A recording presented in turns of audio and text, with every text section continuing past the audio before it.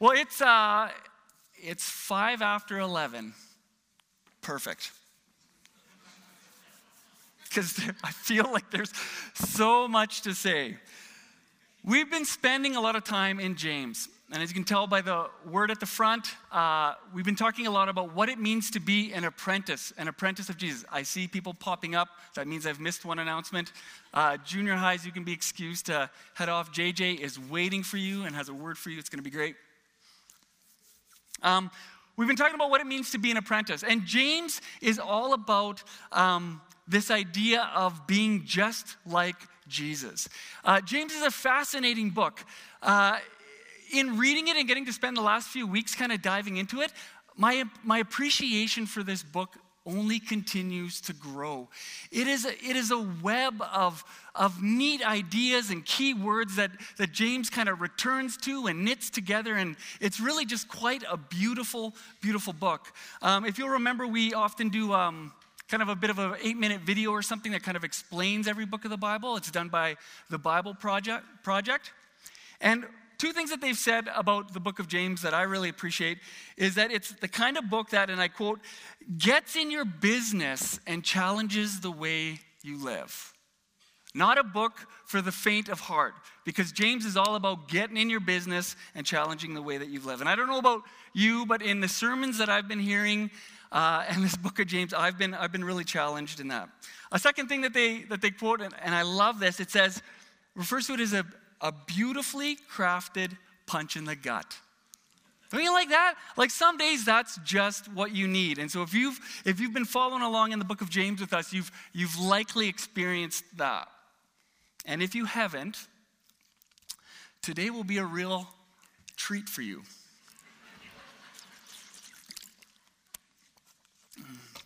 Today's passage, there's really kind of two chunks of scripture. And in getting ready for this morning, I really just wanted to forget all about the second half and just spend all my time in the first half. And so I have intentionally weighted the front part of this sermon. So if we're going through and you're like, it's getting on 11:40 and he hasn't hit the second chunk of scripture yet, what are we in for? Don't worry, we'll get through. Or we'll skip it altogether, because I really feel what God is wanting to put his emphasis on is on this first chunk. So, and it's going to challenge the way that we live in this, and that it goes at the heart of three things that we hold most dear. It challenges our will this morning, it challenges our use of time, and it challenges our use of money. And the money is the second portion of scripture, so you'll all be happy if I miss that, if I go long on the first chunk. Just wanting to take a couple minutes and set the context of James. It's helpful to understand sort of the flow of thought of where James is coming from. And so I'd like to do that. So if you've got your Bibles, you can turn to James. In James 3, kind of starting at 13, James is talking about this idea of two different kinds of wisdom. James loves to sort of set up ideas, like concepts that say it's this or it's this. Sort of binary. He loves to draw sort of on ideas like that. And he's talking about two kinds of wisdom. And wisdom being not just information, but wisdom being this idea of applied knowledge, where we take the stuff that we know and we apply it to our life. And he's saying that there's two kinds. There's that of the world, which is largely fueled, he calls it, as a bitter envy and selfish ambition. And then he says, that it leads to every disorder and every evil practice. And then there's a wisdom that comes from heaven, which is a godly wisdom. And it interacts very differently with the world and in our lives, because it produces a purity, peace, submission, mercy, good fruit. It's impartial and it's sincere, radically different than the wisdom of the world. One wisdom serves itself, and the other wisdom allows us access, and this is key, to participate in the life of God, which for every Christian is the most important thing, being in harmony and alignment with God and experiencing life on his terms. James 4 then, he heads into this idea of humble submission to God versus friendship with the world. And he uses really strong language to say anybody that would consider themselves a friend of the world makes themselves an enemy of God, trying to get our attention to emphasize the reality that as people, we need to be living in submission to God, which is actually a theme he continues to pick up in today's passage. In that chunk, he stresses that God opposes the proud, but if you're humble, you're in luck because God gives extra grace to those who are humble. And at the end of chapter 4, James touches on this reality that God is judge. He is the only lawmaker, and he is the one who we will stand before and have to give an account. And he says, in light of that, who are we to judge our brothers and sisters? God alone is judge. So, here we go. We pick up into these next two chunks, passages of Scripture.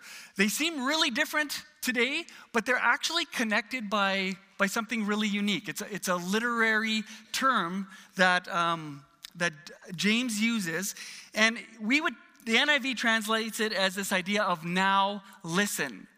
And if you've ever read through James kind of all in one sitting, you'll realize that he uses this phrase only twice, and it's with these two thoughts, and they're right close together, which, Bible scholars will tell you anything kind of literary like that, it's meant to set apart and meant to draw your attention, and that they're meant to kind of stay together, or they're working in combination with each other. So we're going to jump right in. If you'd like, please turn in your Bibles to James. We're going to be taking a look at chapter 4, verses 13 to 16, and we're going to kick it off here with this first verse. This is what James says. He says, "Now listen, you who say, today or tomorrow we will go to this or that city, spend a year there, carry on business, and make money." Now, on the surface, this comment seems fairly normal and natural. One of the things I'd love to point out to you is this idea of you who say.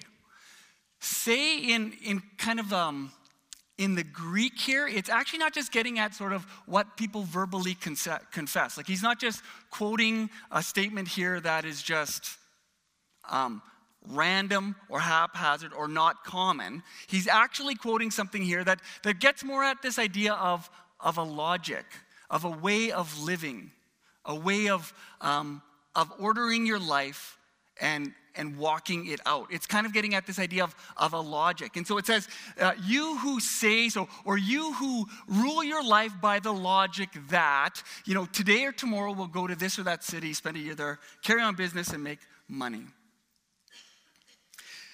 Now, we get the idea here in doing a little bit of research that James is probably talking to merchants here, given the nature of them conducting business and traveling to cities and doing business there.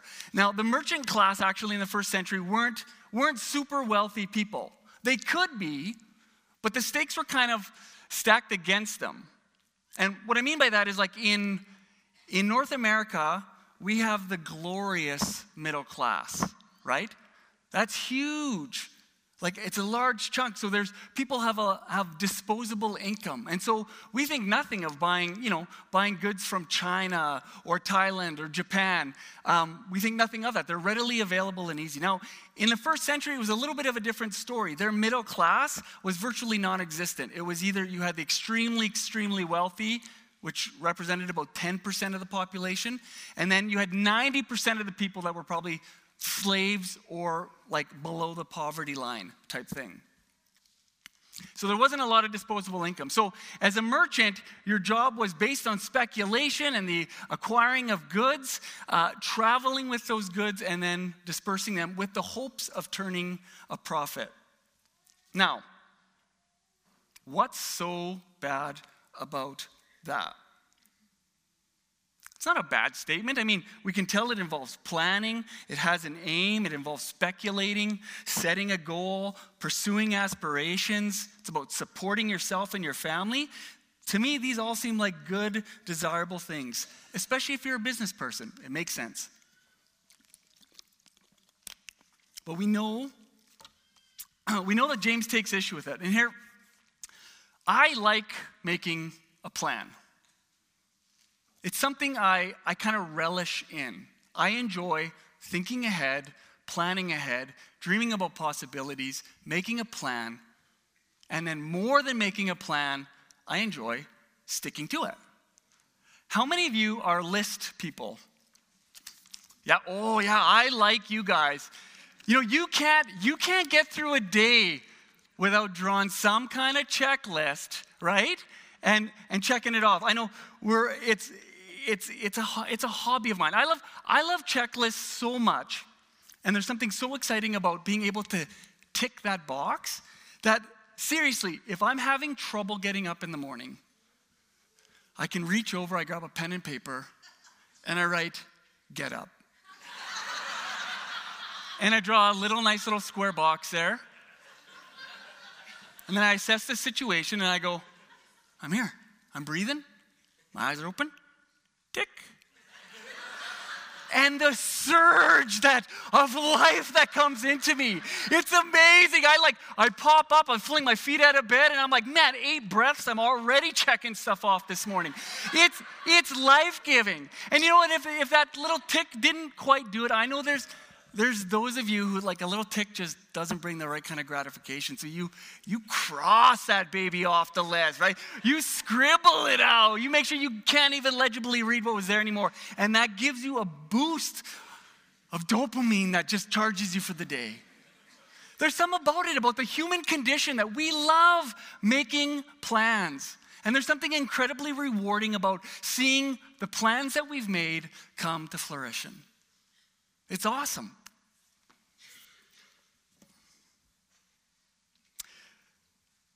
But there are planners in this life, and then there is everyone else. To the next slide, please. These kind of people that don't plan, that prefer to do, like this cartoon says, it says we usually do all our long-range planning at the last minute. This idea that, we're just going to decide right now in the immediate moment what we need to do with our time, our resources, our money, and there's no plan. They just kind of, and I don't understand these people, so I won't talk for too long on that. Their only plan, it seems to me with people like this, and I'm poking a little bit of fun, so please don't be offended by what I say, but I don't understand people that don't plan, because it seems to me like their only plan is to not plan. And their plan to not plan, they'll only plan when someone sits down with them and says, we must plan. And they go, okay, you're right, we must plan. But then you know what happens, right? They wander off. While that person is busy planning and working it out, that person that doesn't like to plan, they wander off. They go for a walk. They enjoy themselves. It's not that big a deal. Because they know that those people that have to plan will do all the work. They'll do it all. They'll take care of it all. And they can come in about an hour or two later and just simply go, looks great. Let's roll with that. That's fine. Right? Do not get those people. Anyways, planning is not a bad thing. But we know in this next verse, James wishes to challenge that logic, and here is what he has to say. So in verse 14, here we go. James says this, why, you don't even know what will happen tomorrow. What is your life? You are a mist that appears for a little while and then vanishes.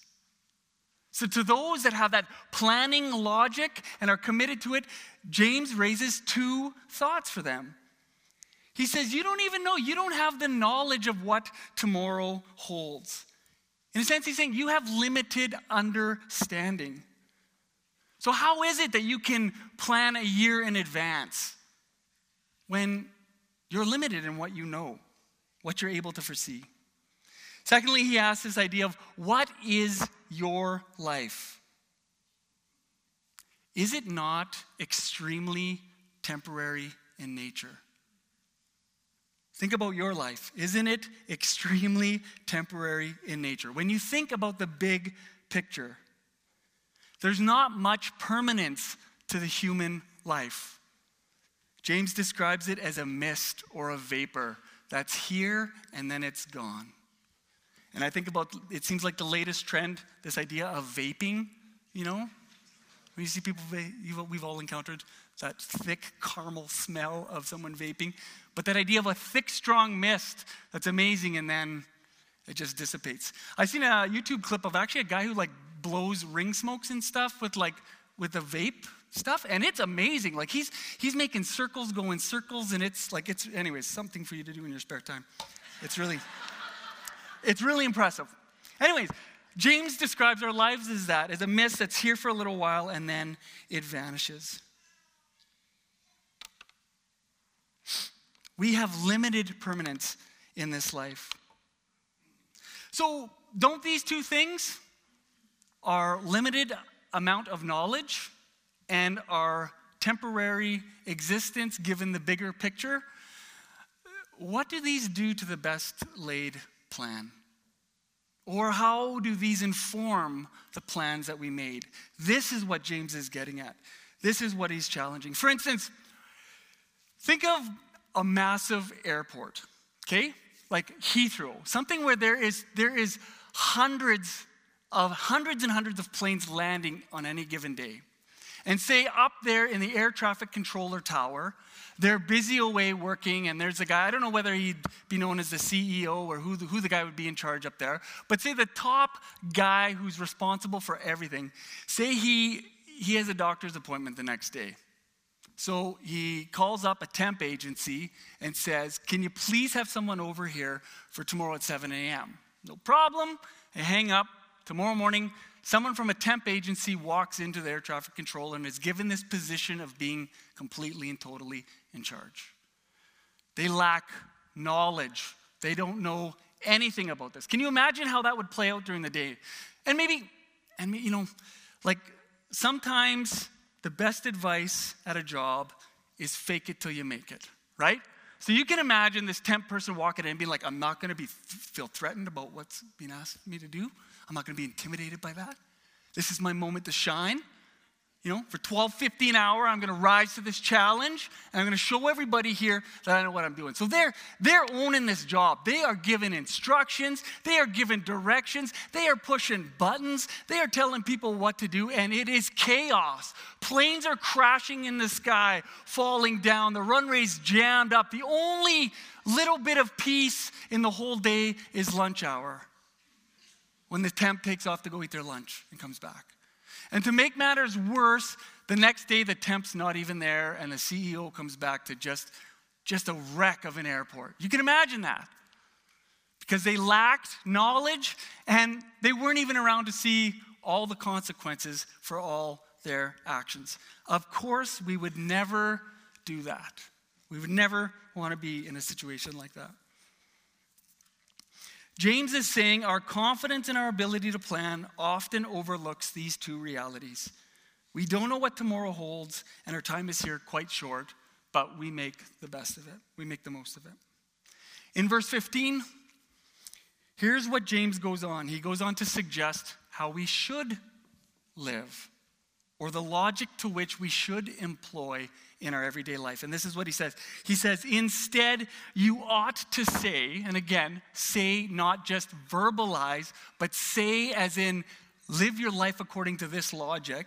He says, if it is the Lord's will, we will live and do this or that. And James introduces here an idea and understanding that ought to precede all of our planning. That it's not a mere acknowledgement of the Lord, but there's also an implied submission to God's will. There's a significance difference here. It's not about some cliche or just saying, like you meet people, and I'm guilty of it, where in talking about planning and stuff like that, you throw on like, well, if God wills it, Lord willing, and we make comments like that. And sometimes they almost become cliche, because if we actually sit down and go like, well, have you prayed about that decision? Have you submitted that plan to the Lord? Have you spent some time evaluating it in light of your lack of knowledge and your temporary existence? And I'd have to say, no, I haven't.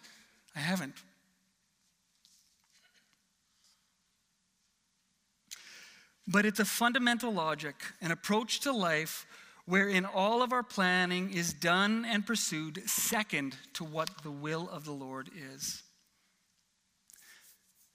This means that the plan may not necessarily change, but what is given priority has changed. I'll say it again. The plan is preceded by an acknowledgement of God's will with an implied submission to whatever the Lord's will is. So this might seem a little bit obvious, but why is this important?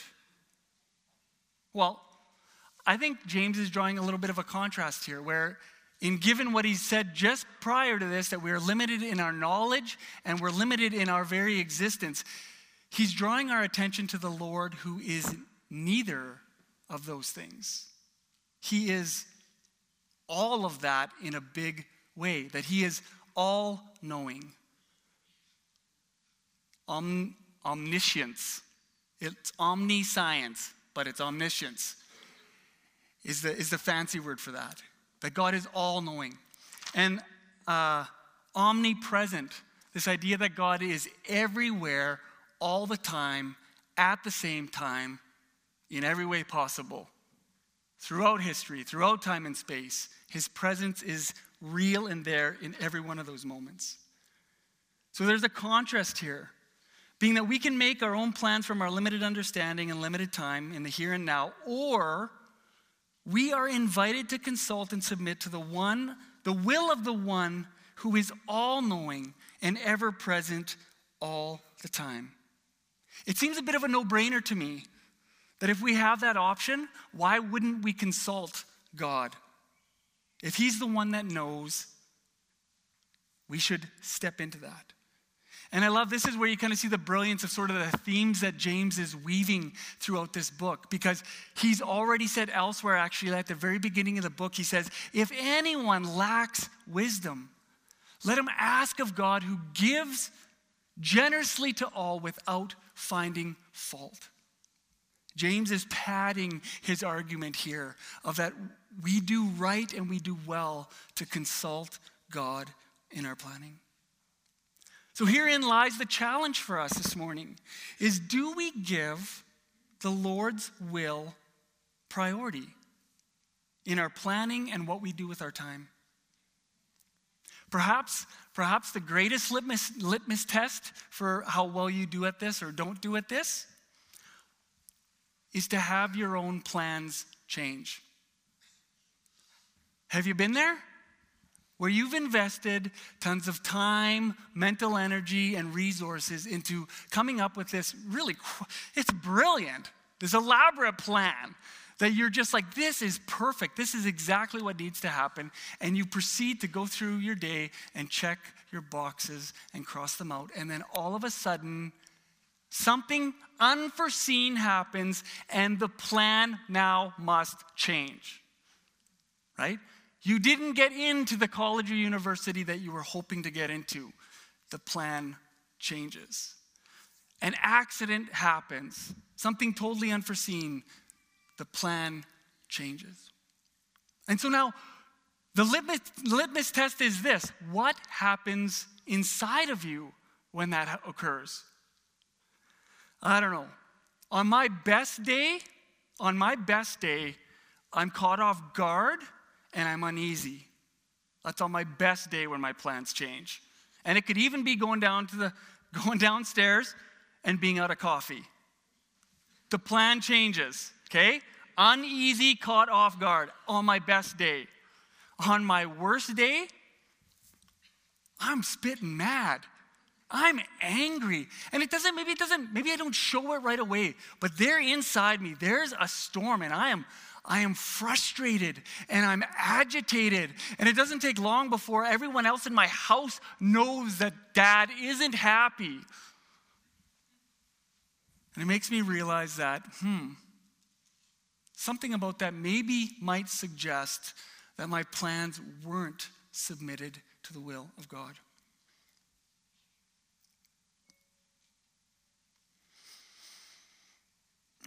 Sorry, 1 second.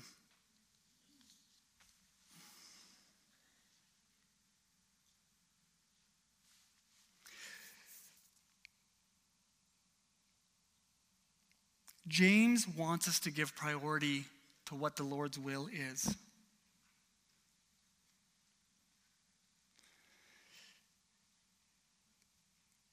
And how James does this, I love the way that he does this, because you realize that he doesn't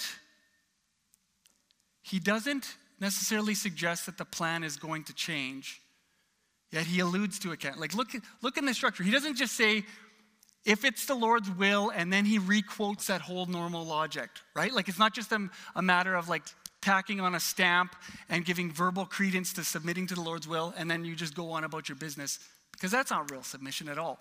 Look at what he does here. He says, if it's the Lord's will, we will live and do this or that. Sort of makes it a little bit more vague. And I realize that this idea of submitting to your plans to someone who is greater than you means that you have to relinquish control.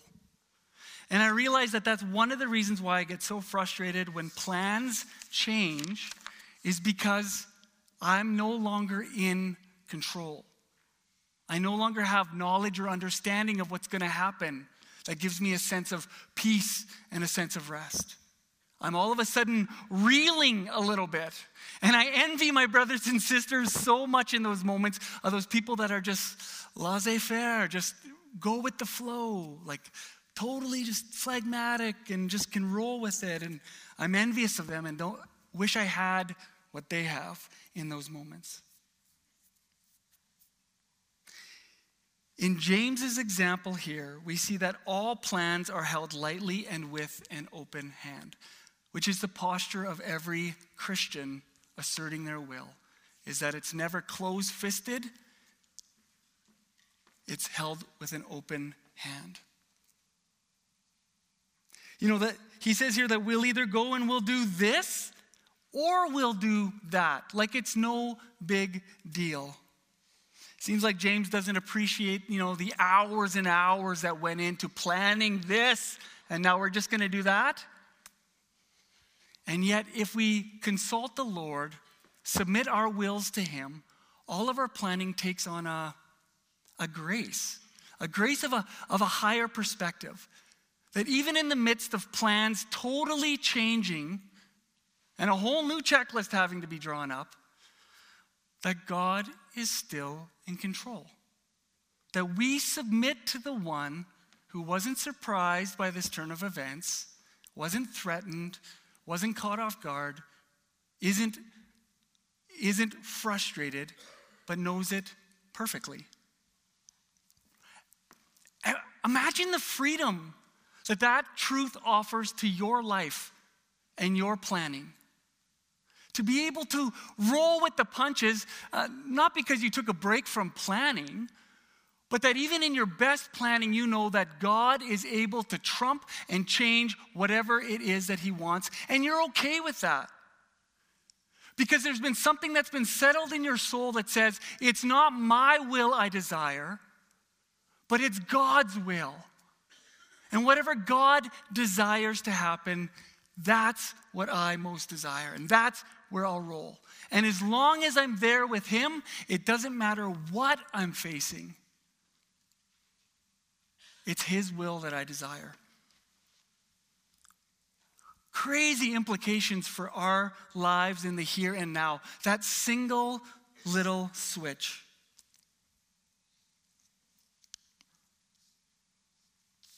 But it's hard for people because we like to be in control. For me, it has overseeing student ministries has been a ton of fun. And I bring my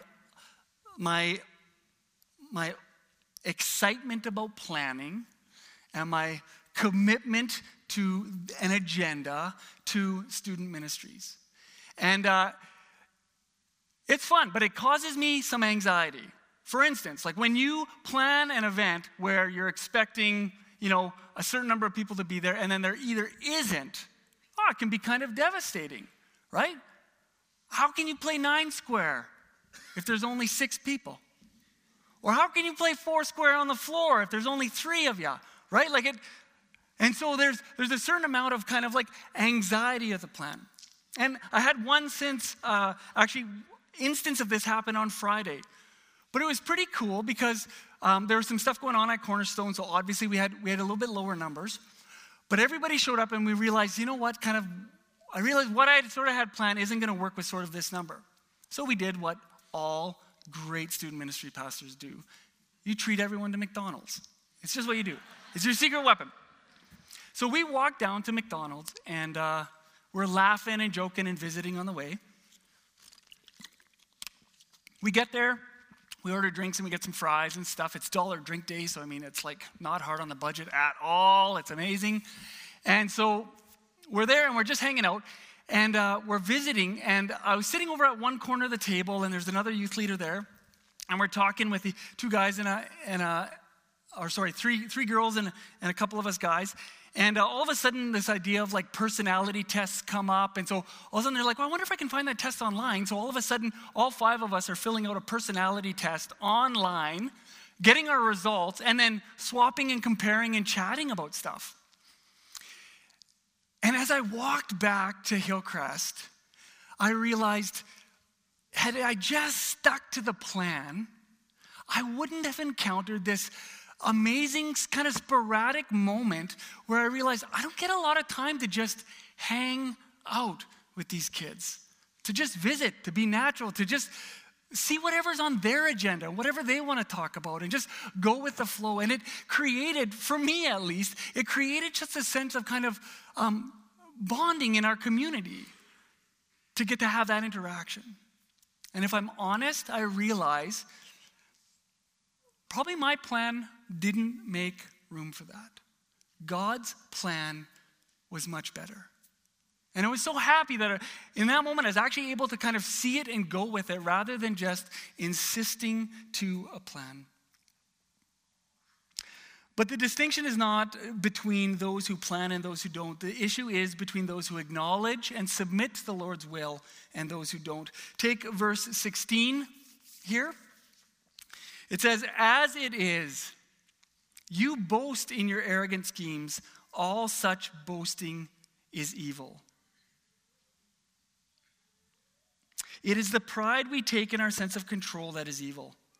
Evil seems like a harsh word to me, and yet, in it, there's such an arrogance that's devoid of any acknowledgement of God, who is over us and above us in every way. This kind of boasting is evil because it lives, moves, acts, plans without consideration or submission to the Lord. All such investments of our will, time, and energies set us up against God rather than aligning us with Him. And if there's a theme that's been coming out more and more as I study these scriptures, and even with this idea of apprenticeship, is that that's the idea, is that God wants to encounter life, planned life with us. Think about it as a tradesperson, like someone into stonecraft, carving stones for a living. Can you imagine them getting this big, huge textbook that tells them everything they need to know about how to cut stones, and all they do is they spend time with that manual learning the information? Now, when they go and they pick up the tools, which they can recognize because the book had a lot of pictures, it's my kind of book, he goes to cut the stones, and what does he find? He has the knowledge, but he lacks all the ability. His hands have not been trained. God is not interested in that kind of a relationship with us where we're filled with a knowledge, but we lack relationship. We lack an understanding of His presence with us. Now, take that same stone cutter, put him as an apprentice to a great stone carver. And day in, day out, this stone carver lets him know how this knowledge applies to the craft. shows him how to use the tools, shows him the tricks of the trades, shows him how to study the rocks and understand how they break. He's able to troubleshoot and problem solve on the spot because the master is there with him. And I think that creates so much more of what God desires for our life. Is not that he gives us marching orders and we take off to go look after it, but we're called to life with God where he's walking beside us, our wills in submission to his, and he's able to train our hands for the work ahead.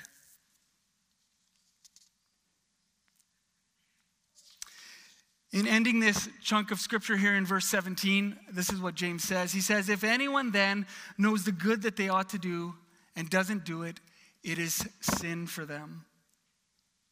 Here, James is referring to what is commonly called as the sin of omission. Not doing what we know that we should do.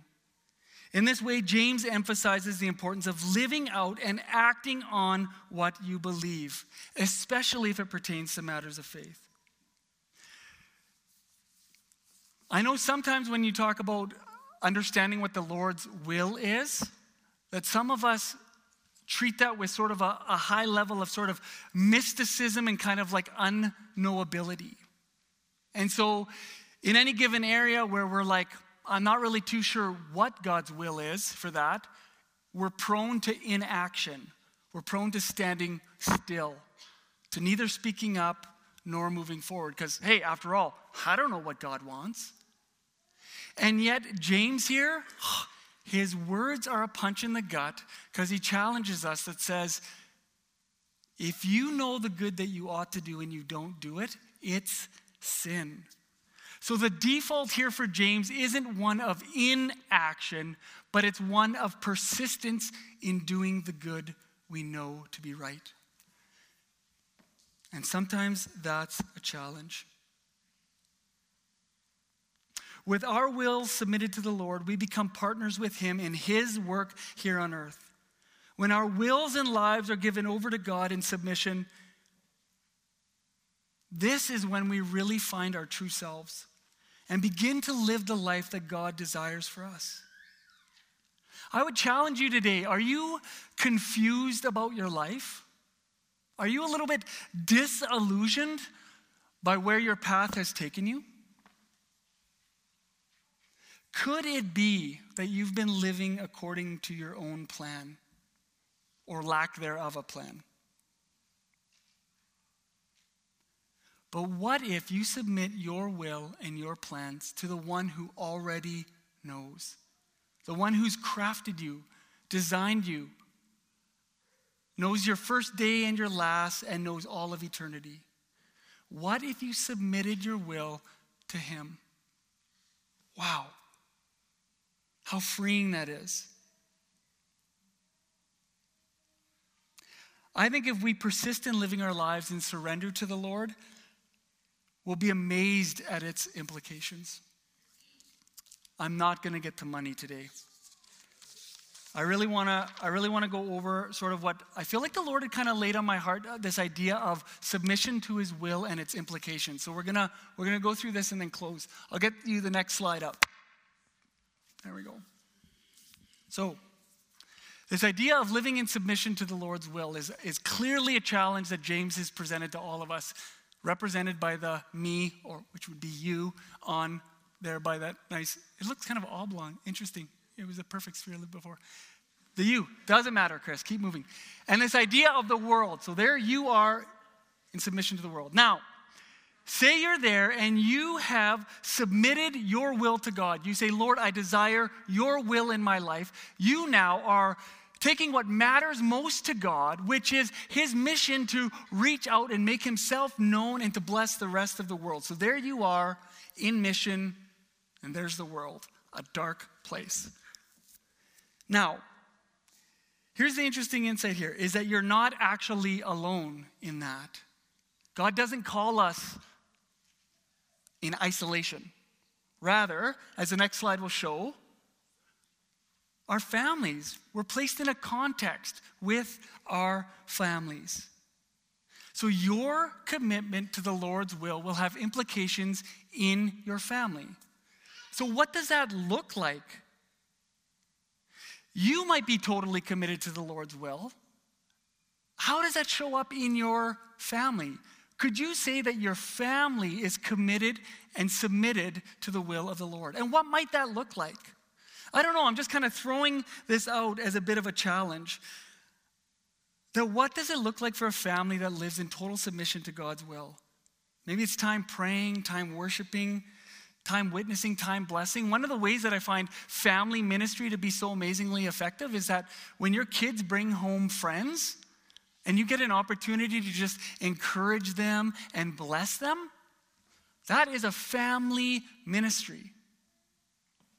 Another family ministry, as we'll see by the next slide here, is that it just keeps getting bigger because every family is sort of a part of a smaller group or friends or family friends that you share close relationship with. Now, what does it look like to meet together as friends and families that are together submitted to God's will? This idea that we do mission together. Many of you probably experienced something like that in terms of our life groups here, that a group of people that are committed to meeting together, reading God's word, praying together, and then living and sharing your lives together. Some of you, I know, you volunteer at Joe's Place, and you're a blessing down there. You're engaged in mission together. It's an important part of what God calls us to, is not just ourselves, not just our families, but being a part of a larger group that's submitted to doing the will of the Lord. What might that look like in your context? Or if you're without that context, maybe this morning is an encouragement for you to seek that out. That God doesn't intend for us to live and to walk alone, but to be engaged in mission with other people. And yet again, it continues to get bigger, as we'll see with the final slide here, this idea of a faith community, that we all attend a church. And isn't it an amazing thing? I just think about when with worship this morning, we're all gathered together, worshiping together, all from different contexts, different backgrounds, yet we're gathered in this place, committed to pursuing what the Lord's will is for us in community together. And the end result here,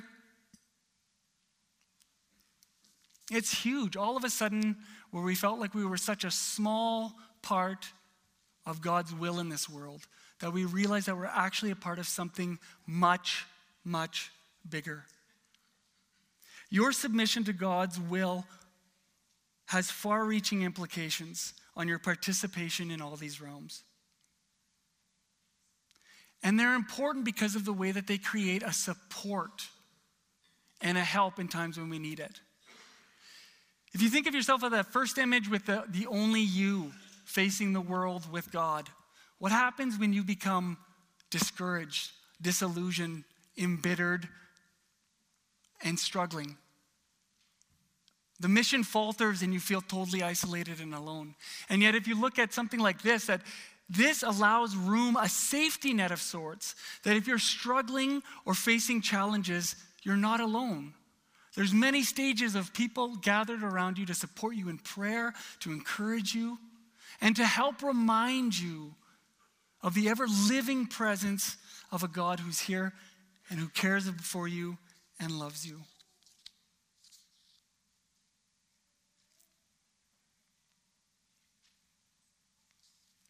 Not going into it, but what ends here is James going into a passage, and it's kind of a judgmental passage. It has the aroma of the prophetic.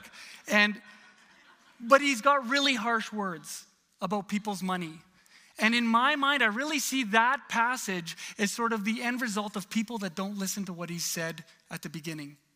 That people who won't submit their wills to the Lord will just pursue the wisdom of the world, will go after money, will go after things, and in the end, wealth rots, and wealth ends up condemning us if we haven't lived a life in submission to God. And I love this, again, this beautiful tapestry of James, where if you read the book of Proverbs and the Sermon on the Mount and James all together, there's just so many webs crisscrossing them. You can tell that James is very familiar with the Sermon on the Mount because Jesus says that where your treasure is, there your whole heart is also. And these things that say, seek first God's kingdom, and all the rest will be added unto you. That there's a clear portrayal that even Jesus initiated, and James echoes, is this reality that we need to give priority to the will of the Lord and to submit to him. I'm going to invite our worship team. If you guys want to come back, they're going to lead us in just one more song. And as they do that,